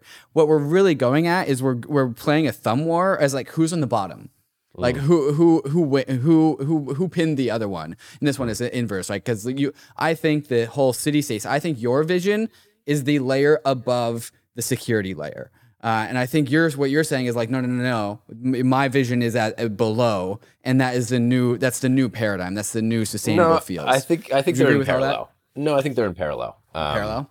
Yeah, because depending on who I'm arguing with, will determine what I'm going to emphasize, right? And if like I'll argue with Cosmos people that Bitcoin and Ethereum are important, and they have an important role to play in our future, and I'll argue with Ethereum and Bitcoin people that that's not the be all end all, and we also need this Cosmos thing. So I think it's actually there's a parallelism here, and that's the kind of idea behind sovereignty, that you do need this plurality of systems that sort of have their own rules and govern themselves, and that they're all interoperable with each other. And it's that emergent mesh, it's that connective tissue, I think was the term you used before, which I really love, actually. Connective tissue, I think that's the most important thing. And just to make a connection to human health, like, everyone ignores the connective tissue, right? Everyone thinks about the organs and the heart and the lungs and the the bones and whatever, but the thing that actually holds the human being together is the connective tissue. And the health impacts of unhealthy connective tissue and fascia and knots and all these things, like that's where chronic stress is held. That's where longevity is. It's in healthy connective tissue, right? And so rather than focusing on the one empire and how the empire secures itself, or the heart and what keeps the heart beating, It's actually how do all the pieces connect, and it's that connective tissue that is I think so important to healthy societies as well, and that's why part of why Cosmos has focused so much on IBC and building this general purpose standard for an internet of blockchains, so that all these chains can communicate with each other on sort of common standard grounds. And I don't think we've even begun to see the potential of that. There's all kinds of new functionality and sort of application layer protocols coming over IBC that are just going to completely change the landscape of the sort of internet of blockchains, and produce new forms of political alignment and new approaches to security and new ways to mesh the security of different chains together. And so, this model of like, oh, there's this one empire, security thing at the center, and it'll provide security to everything else. I think it's very limited, and there's we don't need to constrain ourselves to that. There's a lot more that we can do. One thing I'll just say, just so it's clear to everyone, is like the Bankless thesis is also super glad and happy that all of these different visions of the world exist, right? And I think that there is a strong Bitcoin maximalist position that all other non-Bitcoin chains are evil. That is definitely not the Bankless thesis. Our thesis is more like, let the best chain win. Yeah, and if it works, we it hope works. that the best chain is not a particular chain, but like decentralization, maximum decentralization, and competition is very good. It also keeps empire models like Ethereum on their toes and allows people to defect when the empire doesn't serve them very well. So I'll just say that. But let's get into some specifics here, because I want to talk about maybe layer 2 economics versus kind of a Cosmos app chain economics for a minute. And so one of the theses of like in Bankless as to why layer 2s will actually dominate is because they get security, not for free, but at massively reduced cost, right? So in the Cosmos ecosystem, if you're booting up your own chain, an app chain or a side chain, you have to essentially fund all of your security budget through validators. And so you have to pay for these validators. And the primary way every chain, Ethereum right now included, pays for its validators is by issuing more of its currency. So block rewards. So for Atoms to pay for the security budget of all of its validators in the Cosmos network, it has to issue some Atom tokens on an annual basis. Transaction fees are not nearly enough to pay for validator costs. And so what we see in layer 2s, not yet, what we see in layer 2s is that you get kind of that security for free. The only thing you have to pay for is Ethereum block space, because you can settle your transactions on Ethereum. And so we're seeing layer 2s starting to issue tokens like Optimism, for example. And the nice thing about the Optimism token is Optimism doesn't actually have to fund its security through subsidies. It doesn't actually have to issue more OP tokens in order to fund its security. In fact, it can pay its Ethereum security budget, can purchase the blockchain space from Ethereum as a fraction of its transaction fees, essentially. So how does a sidechain compete against a layer 2 that gets its security at massively reduced cost when a sidechain or an app chain has to boot up its validator set and boot up its economics from the base layer? What are your thoughts on this?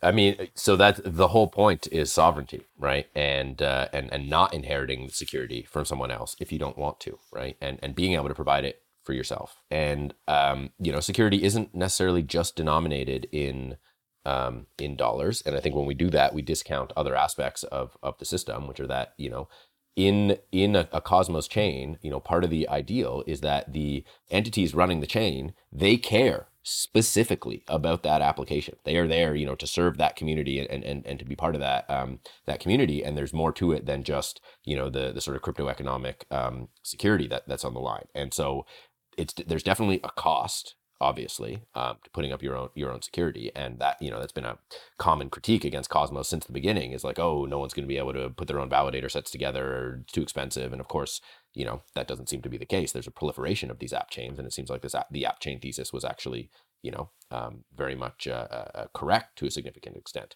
But the app chain thesis alone is insufficient, and part of what Cosmos is looking at now is sort of filling in the spectrum of sovereignty, right? From a fully independent application-specific blockchain secured by its own token and validator set to, a smart contract on an existing blockchain or an L2, or, what we're building right now, this shared security solution for the Cosmos Hub will allow other chains to launch using the security of the staked atoms on the Cosmos Hub to run their own chains, similar to sort of L2 designs. But we do that over IBC, right? And so we can use, so we've sort of built from the bottom up and said, okay, let's do sovereignty first, prioritize sovereignty. Every community can run their own computer and can secure it in the way that's appropriate for them, whether it's issuing a token, whether it's using reputation, whether it's using their legal system, whatever they want, right? And then let's build a general purpose interoperability protocol so that different chains can communicate in arbitrary ways. And then we can start to think about, okay, now let's fill in the spectrum of sovereignty using that interoperability protocol and using those pieces we have so that we can offer people, the ability to have L2s and to inherit their security from a parent chain and things like that. So it's more a difference in the sort of approach we take into sort of more bottom up than the kind of top down, well, let's build the most secure global, base chain first, and then everyone can inherit security from there. We're sort of going kind of the other way. Well, let's make it easy for everyone to build their own chain, not the most secure in the world, but, at least in the terms you might denominate, if you're looking just purely in USD, like attack cost or something, there are lots of other factors to attacking a chain. But let's do that first and then sort of build our way up to, more global security and being able to inherit that security for more application specific use cases. You said that chains will be able to choose whether or not they want to be just have their own security, right? Like if you don't have to fall under the Empire model, you can just make your own security, right? Yep. And I will say that the only way that Ethereum grows as an Empire model is that it actually incents chains to adopt it for whatever purposes, for whatever incentives, to become a part of the empire, right? Like, so become a part of the network. So every network is completely sovereign, but it's Ethereum's job to convince every sovereign networks like, hey, you will actually have advantages if you use us for security.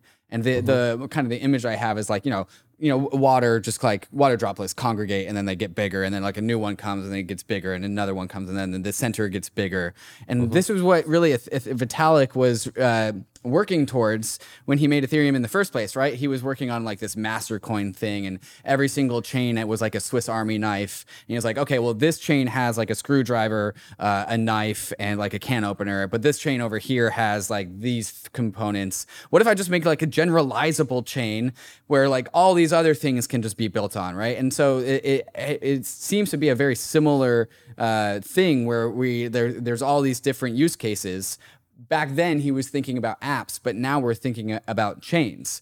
And so every single chain has complete sovereignty over what to do with itself. But you illustrated Ethereum as like this top-down thing, like we'll just be hyper secure and then we'll just make all the chains. But I think there's an equal and opposite way to view this, where Ethereum is hyper secure and all of the crypto networks on Ethereum or not on Ethereum look at that hyper security and be like, I want some of that. And so Ethereum just has a really good product that the sovereignty that every single chain sees is like, hey, if we go onto Ethereum, we get to retain like 95% of our sovereignty. And so we will just choose to give up 5% of the sovereignty using the ETH to make an L1 chain and adhering to the EVM. And then it's still this bottom-up organic structure. Yeah. Yeah, I mean, all you have to do is accept Jesus Christ as your Lord and Savior, and then you can do whatever else you want in your life, right? I mean, okay, and one thing I'll say onto that, and this will get into like the last section that we have in this little bit, is like security, right? Where if every single chain is its own independent security mechanism, and there's this many multi-chain ecosystem, probably going to be proof of stake, because that's just what I think the industry has converged upon. In this many proof of stake chain world, like you're baking in just proof of stake risk layered on top of proof of stake risk layered on top of proof of stake risk, right? Like every single chain requires 2/3 honest majority. And when you fracture one central pool of security, which is the Ethereum model, into 50, 100, 1,000 different blockchains, each with their own 2/3 honest majority assumption, you stack these things on top of each other. Rather than converging it into one shared security pool, which is Ethereum, you have many micro pools. And the network, there's this thing called a Gestalt psychology, where like the sum of the the sum of the parts is greater. The whole is the sum greater than the sum of the parts.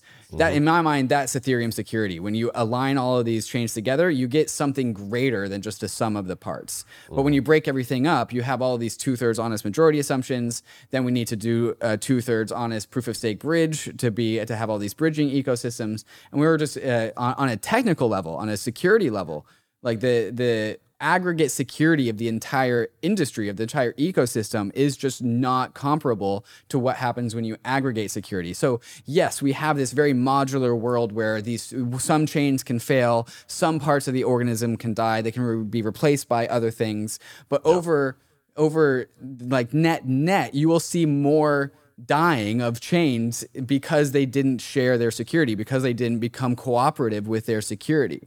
So instead of like an empire model, Polynia, somebody I was talking to when doing some research for this, talked about like, well, no, empire isn't the right terminology. It's more about cooperative democracies that all share security. That's my pushback on that. Yeah, I mean, I like the ideal of cooperative democracies, and I like the idea of shared securities at certain layers. And you know, I've said repeatedly, I think Bitcoin and Ether and the kind of settlement guarantees they provide are important things to lean on, but they're not the only things that matter.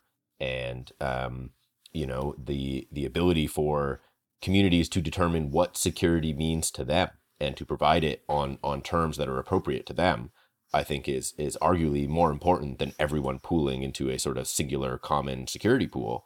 Not least because, well, what if there's something wrong with that singular common security pool? What if what if Lido takes over because of the way the staking system works, right? And so there's inherently, if we actually care about decentralization, like, shouldn't we care about decentralization of decentralization itself? Right.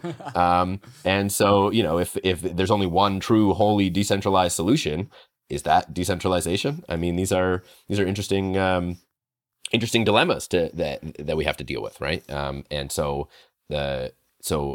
I'm not saying it's definitely one or the other. I think we do need both. We do need this multi-scale reality. We need these sort of emergent topologies. I would say I am very concerned about proof of stake as an economic mechanism, and the sort of centralizing forces, the rich get richer forces, the lack of grounding in sort of real world thermodynamics. All of these things concern me, and I see proof of stake as a stepping stone, and that there is a lot more work to do on Sybil resistance mechanisms, on organizing governance, on introducing randomness into these systems, like grounding them, providing more accountability, integrating with legal systems, or constructing sort of new forms of judicial and legal systems that draw on 1,000 years of tradition in this respect. We don't have to sort of invent everything from scratch, discover everything from scratch. There's a lot of work to do here, and we're just at the beginning. I mean, this is a stepping stone, right? So I sort of see this trajectory of moving from global, anonymous, low resolution systems for identifying, let's say, individuals like proof of work, or anti-Sybil, like proof of work, and progressively moving towards more and more locally attuned systems, right? And that's, so you step towards proof of stake, and maybe from there it's on to like proof of bandwidth, or, the holy grail is like proof of care, proof of plant, right? Like, we should be issuing money to the people that keep society alive, right? Like, that is, the whole economic system needs to be flipped. And what's super interesting about what Bitcoin did and what the blockchains are doing is to say, hey, what's important? Security. Okay, we think security is the only important thing, so we're going to issue our tokens to the people that provide security, and that's all that matters. Okay, that's great for building a secure blockchain, but we have a lot more to do as a society than just provide some security. We have to actually keep ourselves alive, and unfortunately, you can't eat Bitcoin, you can't eat Ether, you can't eat your ASIC or your validator key or whatever, right? And so finding ways to actually ground this stuff in more real world productive work and labor and care, and growing plants and all this stuff is going to be really important. And there's no way to pool security on that. We can't share a global food system, because we're doing that right now, and it's crisis, and we're probably on the verge of famine with the wars and the supply chain issues and all this stuff. So if we don't attend to this need for much more local representation and capacity, and we try to do everything on this like global shared security settlement layer, then we're going to have the same kind of problems. And that's not to say the global shared security settlement layer isn't important or doesn't have a role, but it's not sort of the only thing, right? So I think, like I was saying, they're in parallel. You sort of need both, and we don't know exactly what the right emergent topology is, but that's what we're discovering. So, Ethan, one of our other, I guess, critiques, or one of my other critiques on this is about sidechains and app chains and how they can become plutocracies. Hmm. And maybe we'll talk about this because we've echoed some themes of this, right? So, imagine the city state, but unfortunately, the city state is controlled by kind of a validating elite plutocracy. And I know you're Hmm. talking about a co-op where it's sort of one worker, one vote, but we are Hmm. so far removed from that in like all chain ecosystems, but in particular like coin vote chain ecosystems that are controlled by a very small subset of validators. And so calling these things plutocracies is actually not incorrect, at least Yeah. the stage of governance that we're in today. And Hmm. so I tweeted this out, and it was somewhat of a spicy tweet. And I think this is part of the original prompting for a call. And it wasn't actually against Cosmos. My critique is more about like uh, Cosmos types of chains being sort of the base layer of our economic system and our money Hmm. system. And I saw this very much reflected in UST and Terra, for example, Terra being a base money. And my critique was basically like a very small set of validators actually control. If you look at Binance Smart Chain or like the Terra Hmm. network, it's a Hmm. very small subset of individuals. And these sort of look like the plutocrats or the neo banks, if you will. Hmm. I actually used to be a validator in the Cosmos ecosystem as well. And Yeah. it's fantastic. Like the ecosystem builds like hell, a bunch of talented engineers.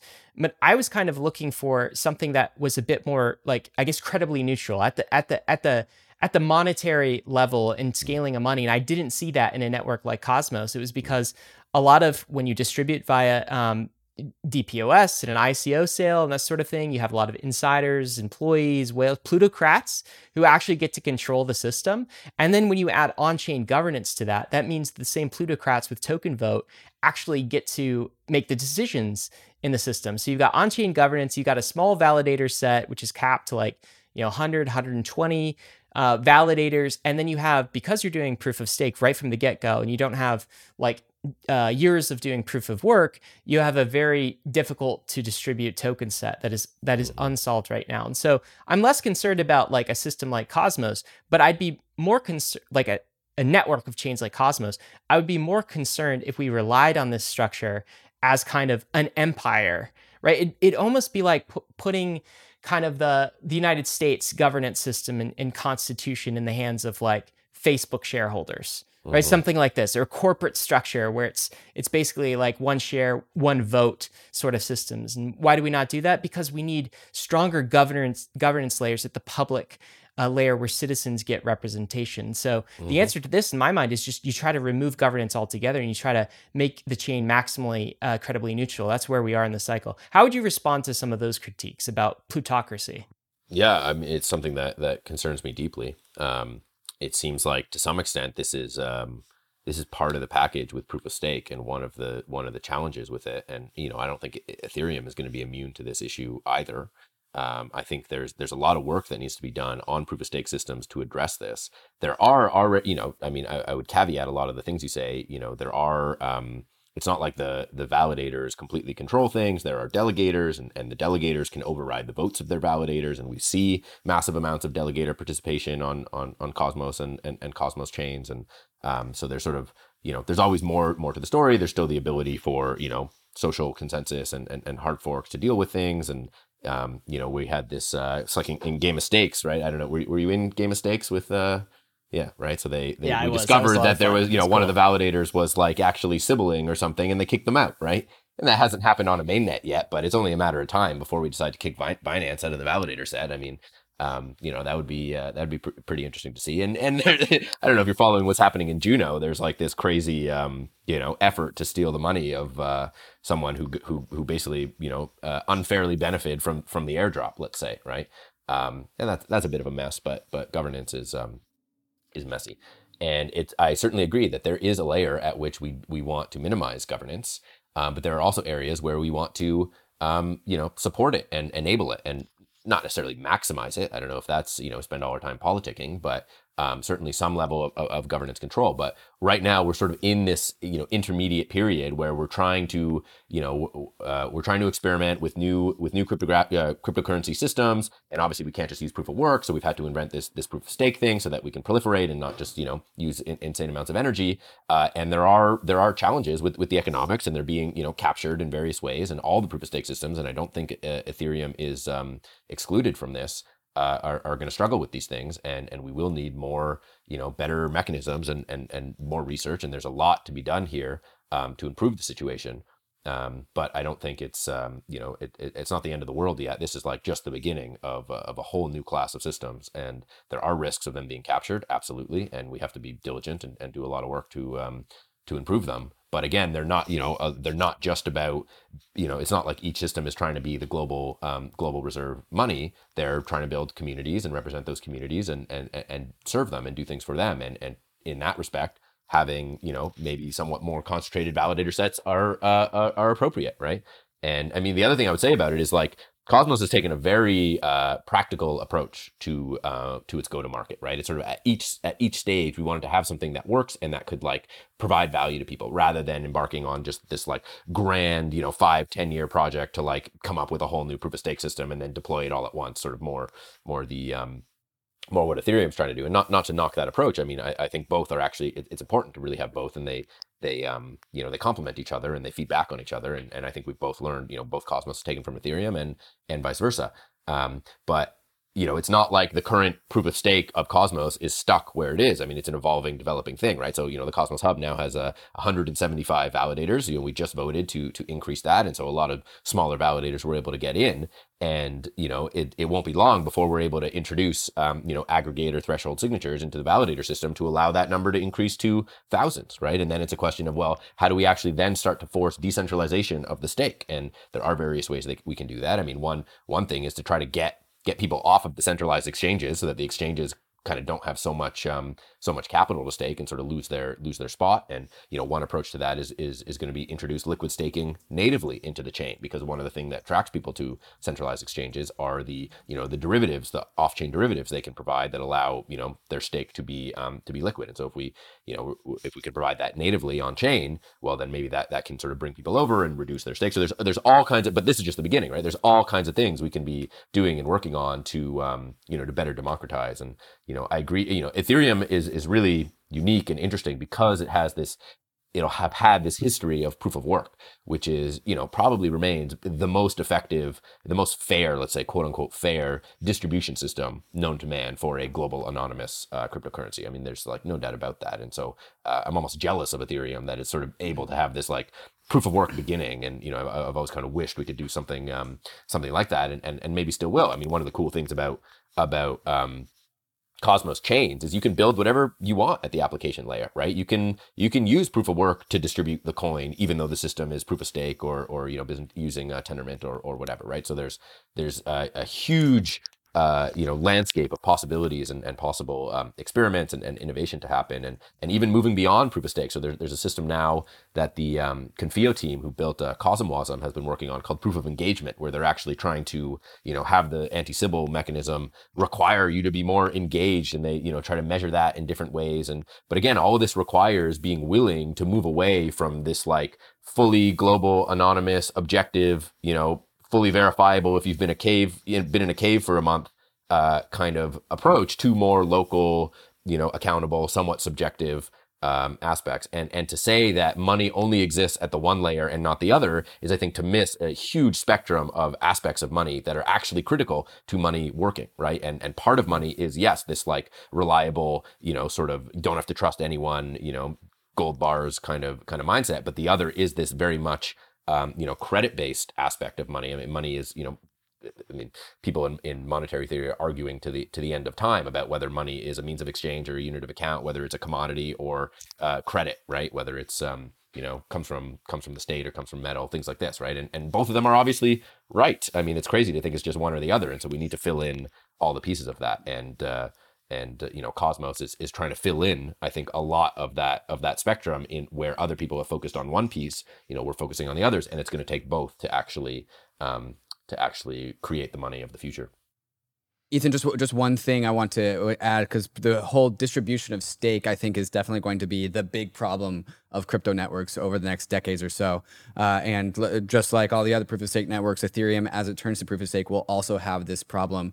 But it also has one big, very, very important difference, which I didn't hear you voice, so I want to voice it here, is that there's actually formal governance stripping out of proof of stake, and so the state, how transactions get updated in proof of stake, is verifiable and about throughout the whole network, right? So there is no on-chain governance, and there's only so much power that a validator has over the rest of the network when it is time for that validator to propose a block. And if it doesn't propose the correct block in the correct way, it gets penalized by the rest of the proof of stake validator network. And so like social capital and governance value has been completely stripped away from Ethereum's proof of stake, and it really only has the returns on capital rather than any sort of other like governance powers that we would find with any on-chain voting. And so yes, like while there is like a centralization of power into the Ether asset,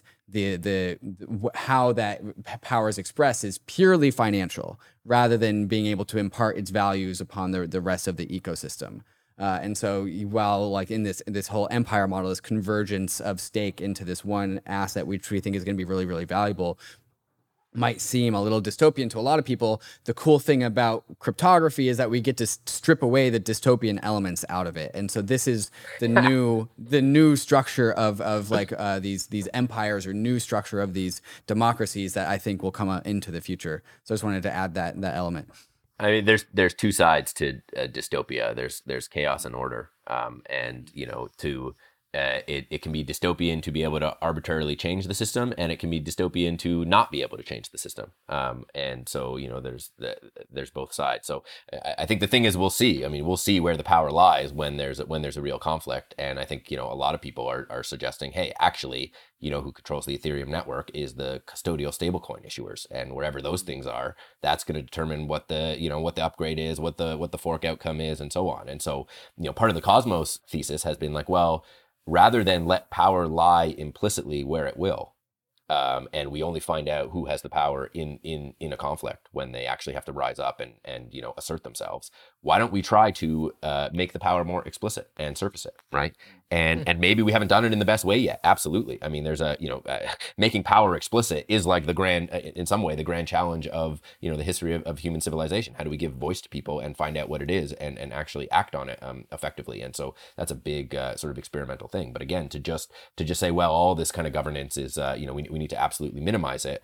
There are areas where that's true and that's important, and there are areas where that's not true and where we need to do the opposite. And so Cosmos is partially, significantly an experiment on how to give more voice to stakeholders within the state machine.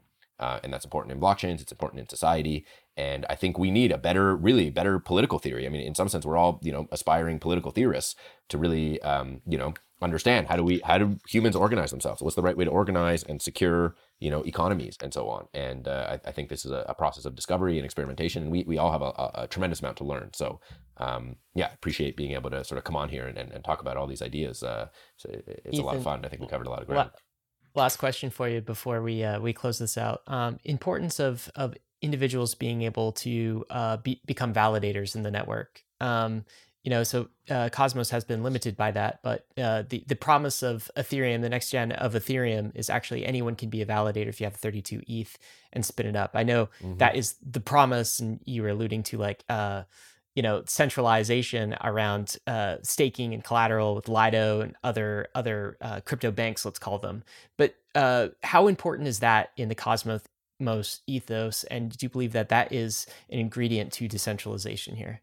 Yeah, I do. I think it's important. I think there are always trade-offs, and at the moment we've for a variety of reasons we selected a point in the trade-off space where beyond a certain point of a chain's success, it will be harder for individual validators to join because there's a limit on the number of validators, and we've sort of taken a position that, okay, that's actually maybe sufficient. Maybe this long tail of validators doesn't necessarily help that much or doesn't add that much. And what you really want are, highly available, committed validators that are sort of upholding the system. And you sort of have this, tighter integration between who's running it and what the actual application is. But I mean, that's just a current limitation. It's not like set in stone. It's not something that we're necessarily committed to defending, that, the validator sets can never increase. I mean, we see them increase somewhat steadily. All the networks are kind of increasing at their own pace.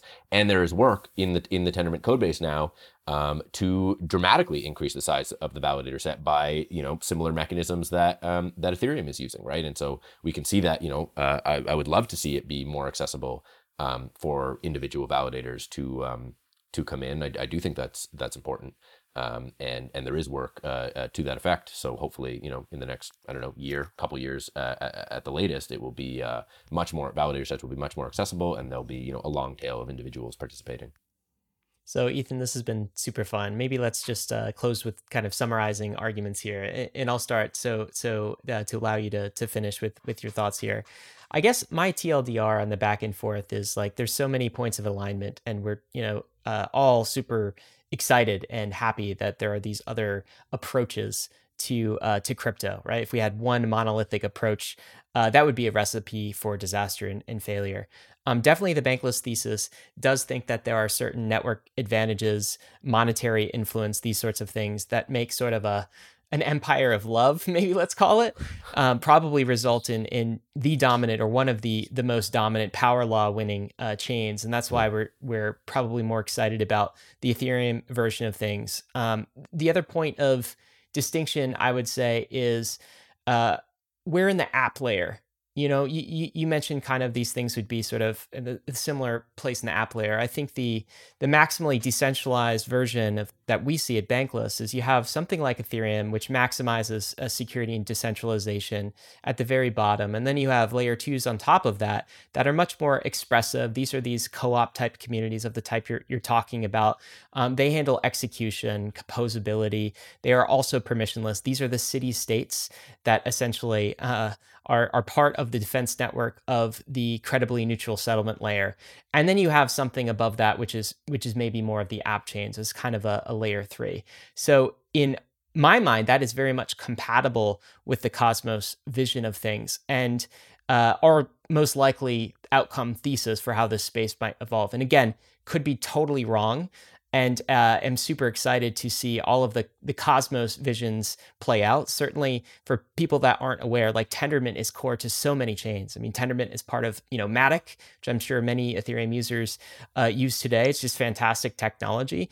It's also part of Terra, which has certainly taken a chunk out of the DeFi story and the DeFi narrative. So we're certainly seeing the Cosmos app chain layer like flex its muscles these days. But that would be how I would summarize the Bankless thesis. How would you summarize your pushback on that and what you think, Ethan? Yeah, I mean, I think that there's obviously a lot good there, and probably a lot I would agree with. For us and for me, it's really about sovereignty and the community computer and that sort of, analogy to, Ethereum being this base layer that is sort of like a mainframe, right? And mainframes kind of, don't govern the world today the way people maybe once thought for various reasons, and everyone has their own computer. And in a similar way, we expect that it will be very important to people, to communities, to have their own computers, community computers, application-specific blockchains, we could say, that they can govern and use in the way that's appropriate to them, with the technology that's appropriate to them, the virtual machines or languages that are appropriate to them, the economics that are appropriate to them, and to not necessarily be beholden to the political economy of Ethereum. Regardless of the kinds of sovereignty that L2s on Ethereum can still offer, there's a whole spectrum of greater sovereignty that people will want and demand, and we're seeing that play out. So there's, in my view, an essential role for Ethereum in the future, but I don't think it's as simple as, Ethereum's at the center and we just have concentric circles coming out. To me, it's more of like a fractal hierarchy and sort of a web of different blockchains and applications. And then the other key piece, just to summarize on, is on this money aspect. I think monetary premium is important, especially in a world where our clearing systems have broken down, but it's not the only thing. And if we're actually going to fix money, which I think many people here are interested in doing, we have to go a lot further than just store value and monetary premium. We have to, figure out how to construct units of account, how to make them, represent things that matter to the world, that are sustainable, and actually enable clearing and local communities to engage with each other and to build more robust, say, community economies. Well, excellent summary, Ethan. I think Bankless listeners you heard both sides and probably understand both sides of this story a lot better than when they came in. And as always in a Bankless podcast, we don't just talk technical. I mean, this is philosophy. This is, biophysics. This is history. This is just about everything, which makes crypto the best place to be in if you are looking for the future of humanity and to spend your career. So thanks for joining us, Ethan. This has been a super awesome conversation. We appreciate it. Thanks so much for having me. It was a great time. Hope to do it again. Bankless Nation, a couple of action items for you. One, we have a link that Ethan was talking about, the map of zones, where you can see what the Cosmos architecture looks like, what the ecosystem looks like across all of the various Cosmos chains. Also, Cosmos just released, and I believe it was this week, an EVM compatible version of a chain called EVMOS. This was formerly called Evmos. Ethermint, I believe. Yeah. Evmos, okay. Yeah. This was formerly called Ethermint, Yeah. back Yeah. in the day. So Yeah. take a peek at that. We'll include a link in the show notes as well. As always, risks and disclaimers.